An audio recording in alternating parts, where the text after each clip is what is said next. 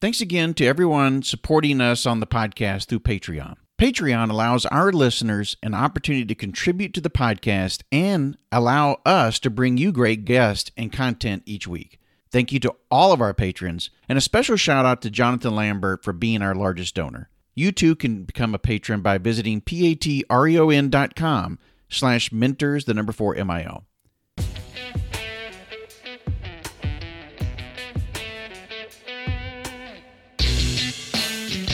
This podcast is sponsored by Uncana, trusted natural solutions. Uncana is a leading voice of advocacy for CBD in the veteran, LEO, and federal communities. Veteran-owned and operated, the Uncana team is actively fighting for DoD access to CBD with political pressure, community support, and a simple message. #OpNatural. Uncana is vertically integrated with industry leaders from seed to sell, supplying premium, small batch products to America's best. Use code MENTORS4MIL at checkout at uncana.com to receive your amazing discount.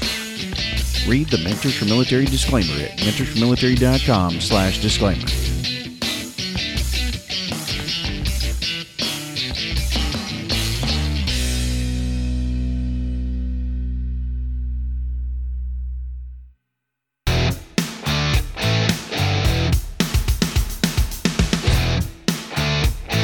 This is the Mentors for Military podcast. Glad you we were able to hook up and everything, and you were able to come on and join us.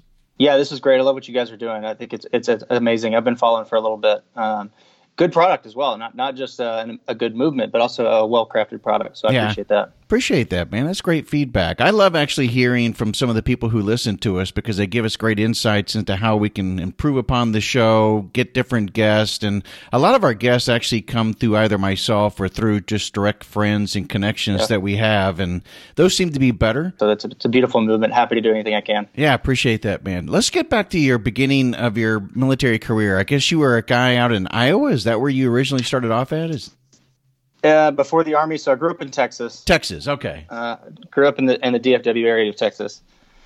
Went to college, all that stuff, and then decided that the Army was the best place for me. I understand that, in looking back at your history and everything, that you had a grandfather who was in World War II, two uncles in Vietnam, and, it was really a friend named Mike Wilson that got this thing whole kind of kicked off, I guess it was. Yeah, good for you. Good diving. So a good buddy of mine named Mike Wilson joined the Army while I was in grad school. I went to grad school before I joined the Army. He was already out of the Army. He got blown up while he was deployed in Afghanistan, way before I was in the Army. We're talking 2007, somewhere in there. Mm-hmm. And I met him when he was recovering in the Austin area because that's where the burn unit is, and he was having a bunch of surgeries. He started going to community college there and met a friend of mine. So they became roommates. And I met this individual, and he was just a stud. And I've always wanted to be in the military. 9/11 happened when I was in 10th grade. But Mike, after being injured, was just so positive about this whole experience. And we became great friends. And he got in a car accident and passed away. And around that time, I was like, well, I met a Green Beret. Things were kind of starting to elevate. And I was very clear to me that this is the path that I was going to have to go. And I became really good friends with his family. And I was like, hey, Joan, which is his mom, said, hey, listen, I just want to let you know that Mike's a big part of me joining the Army. So I appreciate all the leadership that you guys have given him. And kind of a I'll take the torch sort of thing. And she was blown away by it. She's an amazing woman. She was actually at my wedding about a month ago. She flew in from Iowa. Oh, congratulations. Yeah, I appreciate that. Did she offer any type of words of wisdom or anything like that? Maybe something that Mike has passed on? She was very excited, very emotional as well. I think that Mike didn't want to leave the Army when he left the Army. And this was, like I said, before I even knew him. He was really into being in the military and really into being in the Army. And so when he left, she was just excited to still have him because he took a significant injury. Their Humvee was hit by an IED. A couple people passed away in the vehicle. He survived, but it was a traumatic event. So she was just lucky to have him. Mm-hmm. He died traumatically in a random car accident in San Antonio, Texas, during the middle of the day. No alcohol on either parties. It just happened to be a fatal traffic accident. And so during the journey of us bringing his stuff to her in Iowa and that whole process, she was just clear with us that, like, hey, I'm just lucky that I had a couple extra years with him, to be honest with you guys. So it's awesome that y'all have all connected. Everybody was like such good people and such good friends. And she said, I'm just so proud that you're going to be in the military now, and I still have another connection, because Mike never wanted to leave. Yeah. What was his MOS? Was he the Green Beret, or is it different? No, he was an 11 Bravo, so he was an infantryman. You know, you were going on to graduate school and stuff. What were you going for your graduate program for? What degree? So I got my master's degree in criminology. Okay. Yeah. So let's see. High school, 9/11 happens. I'm in 10th grade. I'm like, okay, I got to join the Army. Some of my friends that are in 12th grade are immediately joining the Army. And then for me, it was never a question of which branch to join. You know, 2 uncles, a grandfather, all in the Army. I grew up idolizing these people. So it was very clear that if I was ever going to join the military, it was going to be the Army. And as soon as I got to a point where I was graduating high school, Mom was like, no, you need to go to college, dude. That's first. Like, just make it clear. And so I struggled with that for a little bit, and inevitably it was the right decision. She was 100% correct for me at the time. So I went to college for criminal justice because that's like the coolest thing I could think of. I was still thinking very much not be a college student, but get this over with so I can go be in the military. Sure. And so criminal justice was a good fit, and I did well at it, well enough that they offered me a scholarship to attend for grad school. Oh, nice. So that's kind of what happened. And during that time period, I met a few Green Berets, and I met Mike. And during finishing up my graduate program, I was like, I got to go join the Army now. Like, I've messed around too long. It's game time. So when you walked down and met the recruiter, you specifically said, hey, I want the 18 X-ray program. You already knew going in, or was it something, you know, that they started to gearing you towards a pipeline of maybe Ranger contract, or how did that all go down? Yeah, so these guys, they were really wanting to push Ranger contracts at the time. Yeah, so I would think so. Yeah, that time period was like super Ranger heavy, and it's ebbs and flows, as we all know in the military. Mm-hmm. So what's more available and what's less available. So it was like Ranger, and I'm like, that's not really what I want to do. But I had a friend of mine that was pretty deep in the Green Berets, and he's like, dude, honestly, you could probably just show up with an 11 Bravo contract and get an 18 X-ray at basic training if you're hungry enough. Mm-hmm. Happens all the time. It's just that the people that want to do it. So I actually signed a Ranger contract. Oh, did you? That's exactly how it went down. I was like, I've got to just pull the trigger. Because I'd gone through college, because I'd gone through grad school, I was tired of wasting time, and I just wanted to start like immediate gratification. So I reached around. I went to 3 different recruiters to try to get an 18X. I couldn't get one at the time. I could have waited like 8 months and got one. But did you go all the way? I'm sorry. Did you go all the way to the MEPS and everything, or was it just the recruiters? Because I mean, the recruiters. It was just the recruiters. Okay. So as an uninformed client, that's where I landed.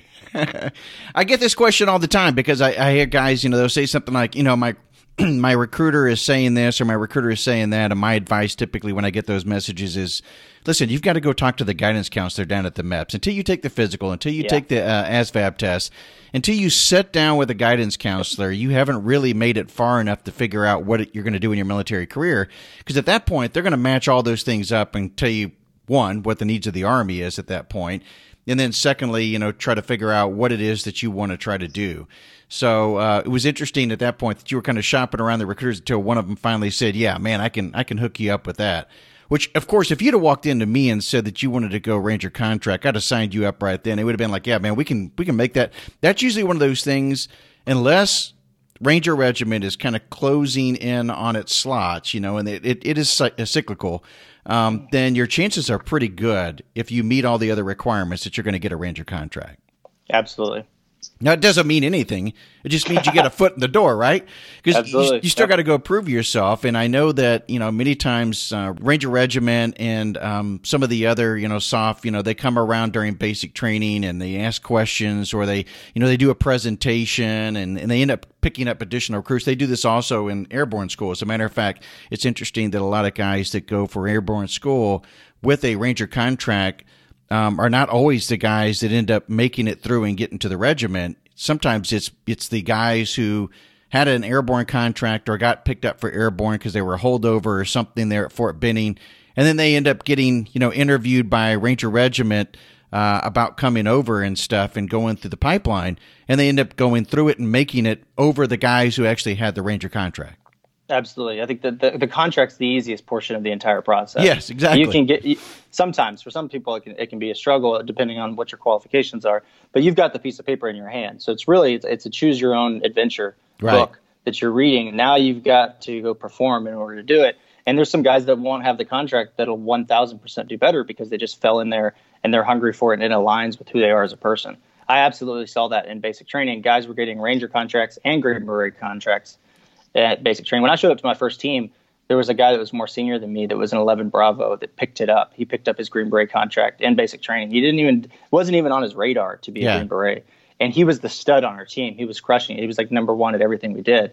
It was very clear to me, like, this guy would be the outlier. If he was not a Green Beret, he should be a Green Beret. So it happens. It's a very common situation. Yeah. So let me ask you this. When you were going through basic training, I know in the very beginning and stuff, when they see guys that had an 18 X-ray contract or guys who, were talking like they wanted to go through the pipeline, they used to give him a hard time. The drill sergeants did. So I was curious to know, once you said, this is the direction I want to go, did you make that vocal, and was there a change in demeanor and how the pipeline then started?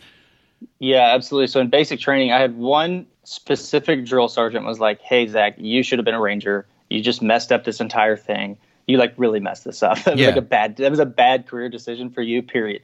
And I was like, okay, thanks, drill sergeant. I'm going to continue down this path. I appreciate your input. And then there was about 3 other guys that were like 1,000%. Like, I think this is a really good pick for you. But here's the thing about these basic training, like the iterations. Some of the courses that they have or some of the classes are all 18 X-rays. Yeah. So they typically do that. And so for me, I had 4 18 X-rays in my basic training, and about 70% of it was National Guard infantry, and the other, 28% were 11 Bravo infantrymen. So it was very different. It was kind of strange. When I went through selection, I started meeting a lot of actual 18 X-ray guys. When I got to Fort Bragg, it was very clear to me that most of the people went through basic training with all X-rays. It's very common. They kind of hold you and send you together. And then now, knowing a lot of drill sergeants, they love it when that happens, because in general, the guys are a little bit older. They can kind of push them a little bit more. When they've got 98% 18 X-rays, it's like an entire different culture in the classroom. Yeah, that's interesting. interesting. I didn't have that, but I think it kept me hungrier, to be honest with you. Yeah. And then it was the only advantage I see is that if these guys continue to pass through, you've started your peer group a little bit earlier than everybody else. Yeah, I didn't even know that was occurring, that they were now putting them. I mean, it makes sense, but yet, I don't know, there's something to be said for you to be going as well through the pipeline like you're talking about, and going through your OSIT and then airborne school, and you're not knowing whether you're going to make it. You're not with anybody that's like you. It's all a little bit different. And like you said, you have to push yourself and motivate yourself in a very different way, that when you're with guys who are actually going through the same exact thing as you tend to lean on one another, but you're not there by yourself. And I know that, SFAS, and we'll get in that in just a minute, is a lot about teamwork. But, the whole idea here, too, is that how much can you push yourself? What stress level can you put on yourself to get yourself to the next point and stuff? And so there's a lot of introspective look here, and making sure, are you ready for what you're signed up for? Yeah, it was actually easier for me to stay motivated when I got to Fort Bragg, when I was surrounded by guys that were interested in pushing themselves a little bit further. I think that I was pushed into a leadership position in basic training day one. I was in charge of our entire basic training as like the platoon guard. They basically looked at a piece of paper and they're like, who's the guy with the master's degree? And I was like, I don't know. Who's that idiot? Yeah. So, and because of that, I stayed a little bit on edge, probably for a good reason. I think that the leadership position in general in the military is like something that you don't seek out, but when you get it and you look back, you're like, wow, that really helped my career development, and that put me in the right mindset. But when it changed for me is when I got to Fort Bragg and I was around guys who I thought were way better candidates than me, like guys that were crushing it. You get around these professional athletes and D1 athletes and guys that were from like Wall Street, Ivy League colleges. It's just an incredible mix of individuals. And that's when I was like, shit, I got to get my stuff together. Like, I have got to focus on all of this. Yeah. So that's when I really drove it home to me that like, I've got to pay attention and like crush everything we do. So, of course, going through Special Forces Assessment Selection, SFAS as it's known, I mean, a lot of the things that they try to do is infuse a lot of stress into the environment.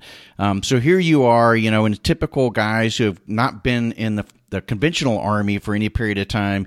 You don't always get the luxury of going and serving with a unit and learning kind of the ropes about different ways in which to be a soldier. But for you, it came during your land nav course. And so during the land nav section portion of the course and everything, I understand that you forgot your rifle. somewhere along the way. Yeah. So you get off the bus here and you start land nav, and you've been doing land nav for 2 nights. So you've done like 2 practices of land nav that are not graded the 2 nights before. So you're in the woods for a total of probably 5 days.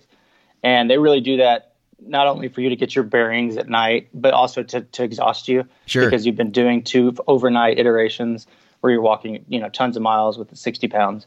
And we get off the bus for the first night of the real one, and they kind of scuff us up a little bit. It sometimes just depends on the cadre. He's like, you guys didn't get off the bus fast enough, so get down, do push-ups, roll through the mud, all these other amazing things. And it introduced a lot of chaos at that moment. So this isn't like the blueprint for all land navs, but this is what our guy was into.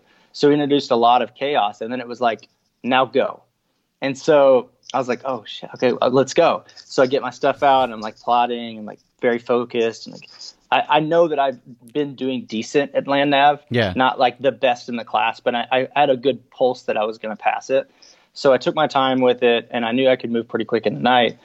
Got my stuff, got it together, got my ruck back on, and started moving in the direction I thought. And when you're doing this, you're head down for the most part, for me at least, into the compass. Oh yeah, as you know. So I'm just which head you end down. Up drifting sometimes because of that. Exactly. Yeah, exactly. So you gotta figure out what works for you. What worked for me was literally the compass was where I was staring the entire time. Yeah, and I'm like hours into this thing, and I'm swinging my arms, and I'm like really feeling it. I'm walking through this open field with a lot of down timber because they were downing a lot of timber to rejuvenate some of the trees out there, which is a pain if you're trying to walk over. Mm-hmm. And I'm walking, and I'm figuring out that I'm moving really quick, and I feel my hands, and they're like swishing like a power walker you can imagine that's doing a marathon. And that's when it dawns on me that my hands are empty and I have nothing in them. Oh shit. And I was like, and this is hours in, like almost probably 2.5 hours in. And I was like, I left my rifle up against the tree where I was doing all those push-ups, where I charted and immediately I was like, and the cadre member picked it up, and I'm done. Yeah. That's it. If he picks up your rifle, in your mind as a soldier, you just think that there's probably no worse infraction that you can do ever is leave your sidearm. And so I completely turn around and just run back in a panic and frenzy. I get back, and I somehow stumble directly on the tree that I came from. Because which is crazy. When you think about it, because you're already drifting a little bit, you're trying to get to your points, and the fact that you actually went directly back in this stressful situation, and found your rifle, that's pretty amazing. And so of course cadre has not picked it up. No, they were gone. Nobody saw you. No one around at all. It was complete crickets, just dead night. And I just stared at it, and I was like, yes. How long did it take you to get back from you said you were about an hour and a half, 2 hours in, because now you were a little bit more motivated and you knew you had to get there. How quickly did you get back to that situation? I think it took an hour. I think the entire thing took a little over 3 hours. So probably half the time to get back because I knew where I was going. Yeah. And then I was super motivated to move faster, which is that's a good thing in land navigation. Typically people run out of time. So I really thought I was going to fail because I got lost for basically 3 hours of my time. But I ended up passing. I didn't, you could, at that time, you could get 4 points that first night and be done. You'd be done. If you got 4 for 4 is what they call it on the first night, you were done with land nav and you just sat out in the woods with the other guys on day 2 and you didn't have to participate. You got your check mark and you'd passed it. And I'll say like maybe 30% of our class did that. 40%. Clearly, I was not of those people because I spent a lot of time looking for my rifle. Right. But I think I got 3 and 3, so I got 6 total. You do 4 the first night, 4 the second night, and they've changed this. This is cyclical as well, how the land navigation works. But at that time, if you went and got all 4, you're done.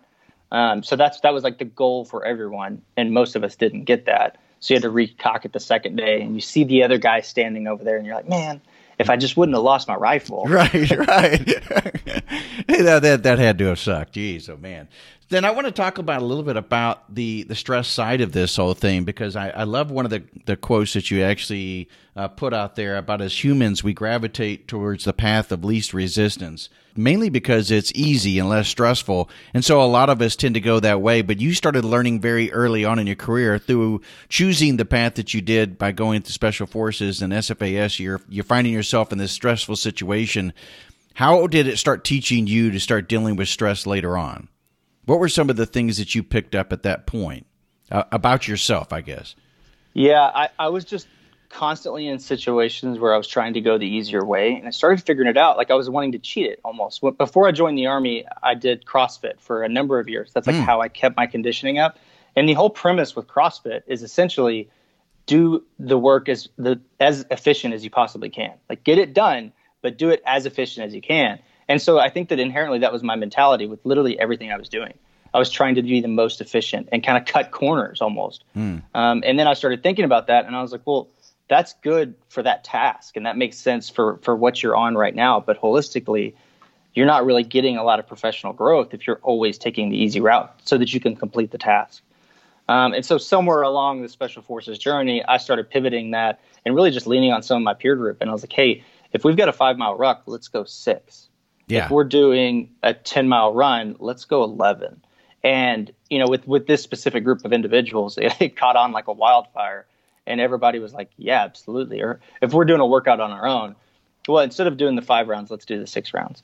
And then it just bled into everything. It bled into everything we did. I remember during the communications course, we had to do like this really robust satellite communications exercise. And before we even started, a friend of mine goes, Zach, let's do this twice. And it's like hours of painless, like just painful grinding. And I was like, you're right, we're going to do it twice because this is an important position. Like we've got to learn this not only to be better soldiers, but to be better communicators as a Green Beret. And so for my specific peer group, we kind of caught on to that entire movement of let's just make it harder, but we have to say we're going to make it harder before we start it, or we're not going to do it halfway through. It's like, hey, we're about to go for a 5-mile run. No, it's going to be 6. You can't make that decision halfway through. Yeah, but this wasn't something that you learned very early on because, of course, you arrive in ODA, you're fresh meat, you don't really know what you're doing, and so it takes a period of time before you start realizing your place in that environment. And I think in your case, you mentioned that you had a really good leader that was in charge of you guys, specifically on a mission over in a deployment over in Afghanistan. So how important was it to have that first leader that really made a positive influence on you in your career? And especially in a very stressful situation once again. Yeah, so in our Afghanistan deployment, I was right out of the Q course, so I was a very fresh Green Beret. I was actually the lowest ranking Green Beret in the entire country. Oh my God! So wow. it was very interesting for me to show up, but I had like, because I was a little bit older, I was also our honor grad, so I was like valedictorian for my communications course. These guys like thought just on paper, like, well, Zach's kind of got it together. He's got a master's degree. Mm-hmm. He's not 21 years old. He just showed up. So I think that helped me right off the bat, kind of just leveraging some life experiences that I had as well. Granted, I wasn't 11 Bravo for a decade, but I just feel like they took me a little bit more seriously. So when we get to Afghanistan, I'm still the new guy, but I'm not really acting like a new guy. I think that's important as well. If you can handle yourself maturely for the situation you're in, you're going to succeed. And our leader that was running our ODA was an incredible leader. And 99% of the time we had complex issues, he would say to the team, what do you guys think? Like that was his like statement. Mm-hmm. What do you guys think? And he would give us guidelines for that, of course. And he wouldn't always take our advice, but it really just made me think like he wants to know like what we actually think about this, regardless if he's going to take our advice or not, which doesn't matter. He wants our input, period, because we see it differently than he does. And that's kind of the beauty of an ODA is you've got this collective group of individuals that are from this all different branch of like the world, and they've all got ideas and they can collectively discuss them. And then one person can say, I like this, this, and this, and this, let's go with it. So because this guy was just such an incredible leader, it made things so much easier for me. And, you know, the power of a mentor in general circumsedes the Army. Yeah. And it circumsedes being a Green Beret. It's a life task that I'd never really had, to be honest with you, before professionally or personally, like my family, things like that. But as an individual, like for growth, I saw that for the first time when I showed up my team and we went straight to Afghanistan. And this guy was just the whole package of helping people grow. And that was like, wow, I need to do that for somebody at some point. Yeah. I want now, because he's so inspiring, that I want to bring this back. And I want to be this exact person for someone else whenever I can. It's so unfortunate, those individuals that don't run into that leader that we're describing here, because I actually had one as well. His name was Sergeant First Class Parks, and I don't know where he is in the world today. He may not still be on this earth. I have no clue. But I can tell you that the guy left, you know, a really, you know, big mark on me, because He was probably, I think, my second or third NCO leader that I had. But he was the single guy that, for whatever reason, seemed to resonate with me in everything he said. You know, his style, his approach, very calm most of the time, didn't let a whole lot of things get very, high stress or anything. And just the total approach, the way he took care of all of us and the whole thing, I use those same things as a pattern, not only throughout my military career, and credit a lot of my leadership styles or management style to him, but even many, many years after my military service and today, I can look back and say that single person made that much of a mark. I don't know if the same experiences for you. You've now gone through the military career. You're now out on the outside. Would you say that one person was the one that kind of set the tone, or is that the one that really set the bar? No, he set the tone. He set the tone, absolutely. And he's still doing great things. I'm not going to mention his name, but he was a West Point guy. And now he's subsequently going to another tier, and he's just constantly setting the bar. So if you can have that, and it's you hit it spot on. If we were fortunate enough to have those individuals, because I didn't seek him out, it was just I landed upon this guy who just happened to be above us. And I think that once that happens, it's really your duty to be that person for someone else, because we were just lucky enough to have these individuals in our lives. Well, going back to the stressful situation, one thing occurred where you met that individual after the mission, and that's when you guys got kind of overrun. Had a little rough go in there. I think in one of the incidents there was, about 25 plus ISIS fighters that came upon you guys. Was that more of like an ambush type of situation, or what kind of went down?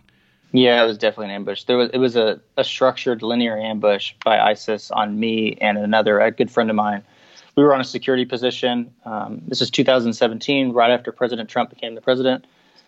He switched up the rules of engagement in Afghanistan, and he said, you guys go after ISIS. Before, we didn't have a structured plan to go after ISIS. We were going after high-value targets in the Taliban. And so he pivoted it. We went into eastern Afghanistan to do just that. There was a village that had been overrun by ISIS. So we went in to systematically clear the entire village. And just on one of the days, we were there for 23 days. So it was a 23-day mission, or I was there for 23 days. And on one of the missions, I was a security detail with a friend of mine. As we were on a security position, the rest of our team was kind of pushing behind us. We were there to ensure that the ISIS guys didn't come from behind us, because it was very clear that they were in there. We were taking sniper fire daily, shots. There was bad guys literally every day. And so we had to maintain security 24/7 around us. It just happened to be my rotation. It wasn't anything deliberate. It just happened to be my time to stand on the security position as everybody else cleared through. And there was what they had is they had a very elaborate tunnel system that I wasn't aware of at that particular location. And they started shooting at us slowly, and it just kind of ramped up, and it got worse. Then we finally figured out they had machine guns that they were bringing out and some heavy weapons. It was just the two of us. So it was not a good position. And then we started noticing that they were in two locations. So it was literally a linear ambush where they had guys in a building they were shooting, and then they had guys in the tree line. So we were subsequently overran. We took out as many as we could, but we had to go back into the building. Our team came back in, and we were all inside the building, and then our CCT brought in the air assets that they're so good at doing. And they're like, hey, there's like almost 30 guys over there. It's not enough few dudes. So it was a very interesting experience for really all of us. When you're looking at this from a stressful situation and having to deal with stress so much, one of the things that we hear quite often is individuals feel like that rock star high. They get that feeling of being euphoric and the whole thing, hyper vigilant all the time. And then you make the transition out like you have. What was some of the challenges that you kind of felt, or did you find that your transition was not as stressful and pretty easy? I definitely wouldn't say it's easy, and I'm actually still transitioning. I feel like my last day in the Army was August of this year, so it's been very new to me. Now, I was injured on that deployment, and my injuries took a while to manifest. So for about the last year, I've gone through a number of surgeries. So my pivot from the team it actually took a while. So separation from the Army was a very lengthy one. I knew for about the past year that I was going to be leaving the military, period. But it just took a while to manifest. So I was in a position, because I was recovering and going to different surgeries, that I had time to really think about my transition, as opposed to a lot of my friends who are like, am I going to reenlist? Am I not going to reenlist? I'm not quite sure. Let me wait up until the last minute to decide, which is probably what I would have done in another 3 years. This was kind of like, Zach, you're kind of done here. But you've got like another year. You've got to like do all these surgeries first so that we can get you out healthy. So I think that, give and take, right? I think I was fortunate enough in terms of a transition to have a very dedicated space to work on that when I wasn't doing surgeries and rehabilitation and things like that. So I was able to really flip the switch in my mind and say, hey, listen, okay, the military's done. We're like literally done here, period. Now it's time to go find the next ridgeline and to go crush the next obstacle, whatever it is. How does that look? What are guys doing successfully to pivot into business, into corporate America, into anything? And so it was a long process, but I just started using the assets. You could literally just Google it. And I just started a long laundry list of what you do to be successful if you're getting out of the military or if you're looking for a job, if you're trying to find your new why. I had this mapped out in my room scientifically on the walls. What do? Well, I started LinkedIn. I start networking, go to these nonprofits that assist people, like all of these things that I was very fortunate enough to have some time to do, to be honest with you. And so I took advantage of that. And I wouldn't say that it was easy. It's definitely not easy. I actually think it's like one of the harder things you'll ever do because you're being stripped away from a culture that as you progress in the Army, if say like I'm your leader in the military and you're going to be promoted soon, well, you've got to do this by then. And then that way you can get promoted. Like I'm going to tell you what to do and I'm going to give you the things to do it and you're going to go do it, period. And that's your professional development, but it's required. It's not really professional development because you have to do it. Yeah, that's true. In the civilian world, that's not a thing. No. If you want to go get an MBA, you've got to go get it. And it's got to be on you to show up every day. Yeah, your time. That's exactly right. Yeah. No, I agree. I think the advantage that you may have had, though, is that they gave you that year through the rehabilitation and stuff for you to get your head right, for you to do, your research, for you to build your network and all that. Some of the challenges I think individuals run into is either they don't take that time knowing that they're not going to re-enlist and knowing that they're going to be getting out because they think the transition is going to be easy. Hey, how hard can it be? I mean, look, I've already gone on, multiple deployments. I've served in the military this long. No one can deal with what I've dealt with on the outside. I can certainly make that transition easy. And then they get surprised that it's not quite as easy as they thought it was going to be. Or you have an individual who has a medical problem that comes up that the military automatically just says, hey, we're discharging you and we're going to do it in the next 45 days. And they have no preparation, no time to make that pivot like we were talking about earlier. And so then the stress compounds. They don't know what they're going to do, where they're going to go, and they're stuck in a situation that's not the optimum situation, obviously. So I think that was really good for you to be able to realize, okay, I've got to make a change here. I've got to find my new why. I've got to find my next ridgeline, as you mentioned that, and start finding and focusing on your passion and purpose. Good for you for figuring that out, but I think a lot of that had to do, I would hope, with a lot of the conditioning and training that you went to prior to that led you to, hey, listen, in every mission, I've got to have a plan of attack. And I think this is where a lot of people fail when they're making the military transition is they don't realize that they have to have a plan, just like any other time that you're serving within the military.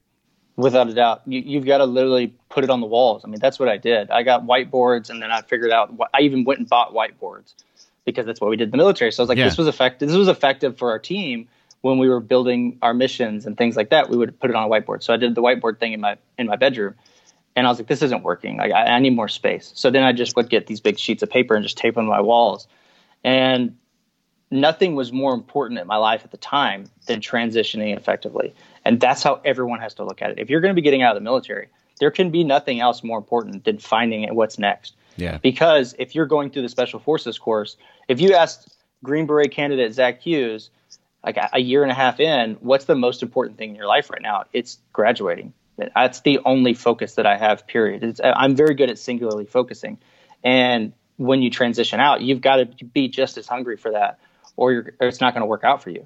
And if you're as hungry as you were to become a Green Beret, to join in the Army, to run a very fast 2-mile, doesn't matter what, if you're that hungry for your transition, then these things will start to work, but you got to earn it. Yeah. So one of the things that you did is you founded an organization called Elite Meet. So tell us about that. Yeah, so Elite Meet's a nonprofit organization that helps special operators and fighter pilots pivot to the business community from their military service. Yeah. A friend of mine from SEAL Team 2 started it in 2016 with an investment banker from New York City, and they started making meetups. He was getting out of the military. He was injured in Afghanistan as well, very violently and abruptly ended. Boom, you're out of the military in 8 weeks. Yep. It's over for you. And he was like, wow, what do I do? So he got onto LinkedIn and was like, hey, I need a job. He found this guy. They started doing some meetups, and these meetups started growing and growing and growing and got bigger. And finally they slapped a nonprofit on it and started getting some corporate development as well on the back end, where guys were realizing that there's a pool of talent that's like easily accessible. It's very clear for Microsoft, Amazon, these companies, private equity. They're like, these guys are kind of winners. So we should just jump in here and start pulling them all out to come join us, because they're just as hungry for good workers as workers are for good companies. So I came on, let's see, when did I come on? About a year ago now, I would say. I was still in the Army. I actually went on with a skill bridge internship through the military. Mm-hmm. So because I had some time and I had these surgeries, Elite Meat was still very much in its infancy, and I believe it is still to this day. I said, hey, John, I've got the opportunity through this CARE Coalition, which is like the SOCOM version of Wounded Warrior, to do an internship as long as it's remote and you have some flexibility with some of the stuff that I've got going on medically. And he was like, yeah, let's do that. Let's absolutely do that. And so I came on as director of operations and really began growing the organization essentially from the bottom up, putting in some processes. As you can imagine, a very lean startup, nonprofit, there's not a lot of processes because they don't have employees. Right. It's just not how it's set up originally. So we put some structure into it, started some dedicated outreach on social media, which is super important in 2019. If you don't get that, then you don't get it. Mm-hmm. And things started to fall together. Now we've got over 700 members. This week we're in New York City. We've got a week-long conference at the World Trade Center where we're bringing in about 40 of our guys to meet with business executives, influencers, bunch of people that are ready to hire these guys. It's been an incredible ride. We've got exponential growth really in 2019 for Elite Meat, just in terms of members and on the corporate side as well. And it's been fun. Now, so I did the Skill Bridge thing, subsequently got hired as the director of operations as a paid employee. And then after that, the COO. So it's been a blast. And I'll tell you why it's been a blast. It's been a blast because I'm continuing to mentor our guys and to assist our people. And for the most part, my guys don't need mentoring. Most of these guys I look at, I'm like, wow, you're like so better at doing anything that I could do. It's kind of laughable because we get so many studs that come out, and they're like, they would land in corporate America 10,000 times better than I would. To be frank, that's just the truth. But where I'm passionate is trying to be the leader that I saw on the battlefield in Afghanistan. Try to mimic him in every way that I can, because there's such a profound experience. So this gets to connect me not only with my community, but my people. But I found a why somewhere in that internship that I loved. And that's why it's been exciting. Yeah, I love how you brought it around full circle, because that's exactly what I was getting ready to do. I mean, one of the things that you mentioned very early on is that that individual passed something on to you that you hope that you could pass on in the future. And in your case, you're paying it back in a different way. You know, I mean, each one of us try to find a way in which, you know, passion or our service or something like that, we can then pass on that service in a different way. And it's so critical in what you guys are doing as far as networking, because one of the biggest challenges I think I found when people I've talked to that got out of the service, and I know this was something that was very beneficial for me in my first job, was to create that network. To find individuals who were already plugged in specifically in the direction in which I wanted to go. They were plugged into influencers and individuals who were CEOs, COOs, and C-suite executives, or just, you know, executives within certain space that viewed the military, in some cases not always positive, but they realized that there was a skill set or something there that they could work from and mold. And if they met the right individual, they might be able to invest the time and money to bring that individual in at a level in which they could really grow and prosper. And for me, that's exactly what it was. It started off as a consulting gig that then worked into something in the future that led to bigger things. But I think what you guys are creating is much the same thing. Hey, listen, we'll give you, you know, some tools. We'll give you a network.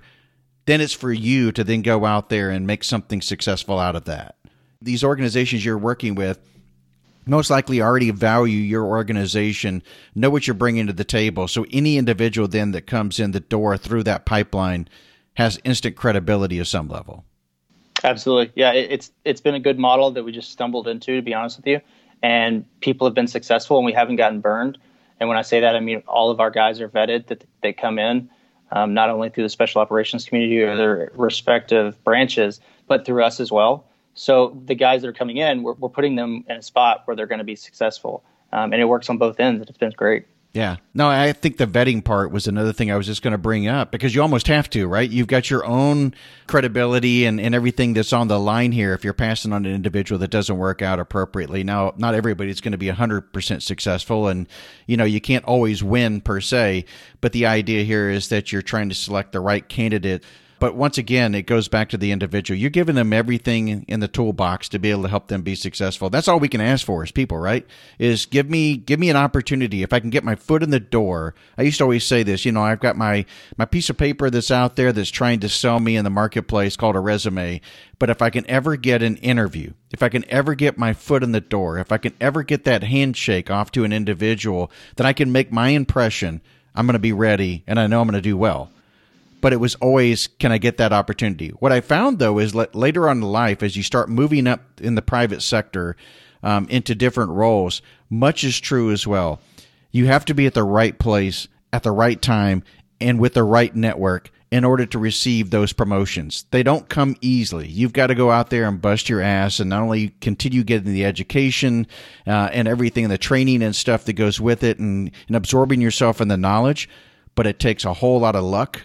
It takes network, and it takes the right time for all those things to come together. Yeah, I think that's an interesting topic you bring up, because networking in general is something that we are historically bad at in general. And not only as men, in my opinion, but military men in general. We don't typically go somewhere and lead with, yes, I used to be a Green Beret. Right. That's never happening. And for a number of years, if you've been in my specific background, you've probably been lying to people about what you do for a number of years. So you're terrible at networking. You're actually really bad at it. So going in and shaking someone's hand and saying, yeah, I used to do this. I led teams in Afghanistan and a bunch of other countries. We did XYZ in logistics with so much money, and it was a blast, and I did so good, and we had no issues. Leading with conversations like that is actually a little foreign to you. Now, if you've grown up, and I've seen people that have no military experience whatsoever, and those conversations roll off the tongue. I just left an event here, actually in Dallas at SMU, where this college graduate who has an MBA was selling me on his internship, and he was selling it so good. And I was like, this guy got coached to be able to sell this, and I've got Navy SEALs that have got MBAs from Rice, Duke, Harvard that are not nearly as good as this guy is right now about explaining themselves, because there's a little bit of a culture difference. Yeah, big culture difference. Yeah, we're a little bit more reserved on kind of boasting on what we did in our service. And that's another thing that when you start talking about networking, our guys are more hesitant, and I was as well. I mean, I'm still probably doing it not to the extent that I should. And you start to get more and more comfortable years after you've been out, as you're aware of as well. Well, we're talking about earlier high-stress situations. You've got to consider this as one of those opportunities. I mean, you're going to be placed in a very highly stressful situation. So if you don't go in well coached, well prepared, as you're describing, and understanding that you're going to be placed into potentially a stressful situation with measurable, quantifiable, not qualitative, but quantitative results that back up everything you're saying in a way that describes it, that they can understand it, in a way in which they could see you of a manufacturing line, leading individuals. They can see you in the private sector corporate space in an office setting in which you're driving a financial team towards metrics of a project. You're now describing things in their language. But a lot of these guys have actually done, and gals have actually done this in their military career. They just don't know how to make those types of translations. Yeah, absolutely. In the private sector, everyone is in sales. You're either selling yourself or you're selling a product, but you're always selling. Yes. So I think that, so in the military, I wasn't doing a lot of sales. There's some leaders that are selling, but everyone in the private sector is doing sales. You're either selling yourself or you're selling a product. I did zero sales whatsoever on a Green Beret team, on an ODA, as a communications expert. I didn't sell anything. I did my job and I did some development for the team, but I wasn't having to proposition anything in terms of selling. And when you pivot to the private sector, you're selling yourself daily. No doubt about it. And I mean, in everything that you do, like you said, when you're out there leading and you actually get the job I'm talking about, and you're out there leading teams, you're out there performing and everything, you better be able to sell yourself, even though you try to be humble, not an individual to boast a whole lot. Don't always talk about what it is that you did in accomplishments. But if you don't do that on a constant basis, you will get passed up. And quite frankly, you could actually lose your job. I mean, we get reviewed out there on the outside, just like you do in the inside. You don't get an OER and an NCOER, but you get a performance review at the end of the year, and sometimes in the middle of the year, that's going to be evaluating you as a manager, as a leader, as an individual, and what value it is that you're bringing to the organization. If it doesn't stack up against your peer group, you're gone. That can find somebody who's going to be just as dynamic, so important. If for individuals that are out there wanting to learn more about Elite Meet, since we brought it up, how is it they can learn more about that? Yeah, so Elite Meet, we've got a website. It's ELITEMEET, like Elite Veterans Meetup. You can go to elitemeet.com. You can see us on Instagram. We have a LinkedIn page as well. I've got a Facebook page that's not as robust. We're kind of all over the place, to be honest with you. I think the website is pretty accurate for the most part. We've got an events page as well. That's typically how we run all of our events. But if you wanted to see more of Elite Meet, it would be LinkedIn and Instagram heavily. Zach, I appreciate you coming on the show, man, and telling about your background, your story, and giving some great words of wisdom, and wish you nothing but continued success there with Elite Meet and everything you guys are doing. I appreciate it, Robert. Listen, a pleasure and honestly an honor to be on here. I think you guys have a great movement. Everything that you're doing is completely in line with who I am as a person. So if there's anything I can do to ever assist you guys, feel free to reach out. Let me know. If you want me to connect you with anybody or anything like that you see would be valuable for you guys, would love to do it. Appreciate it, Zach. Have a great one. Absolutely enjoy it.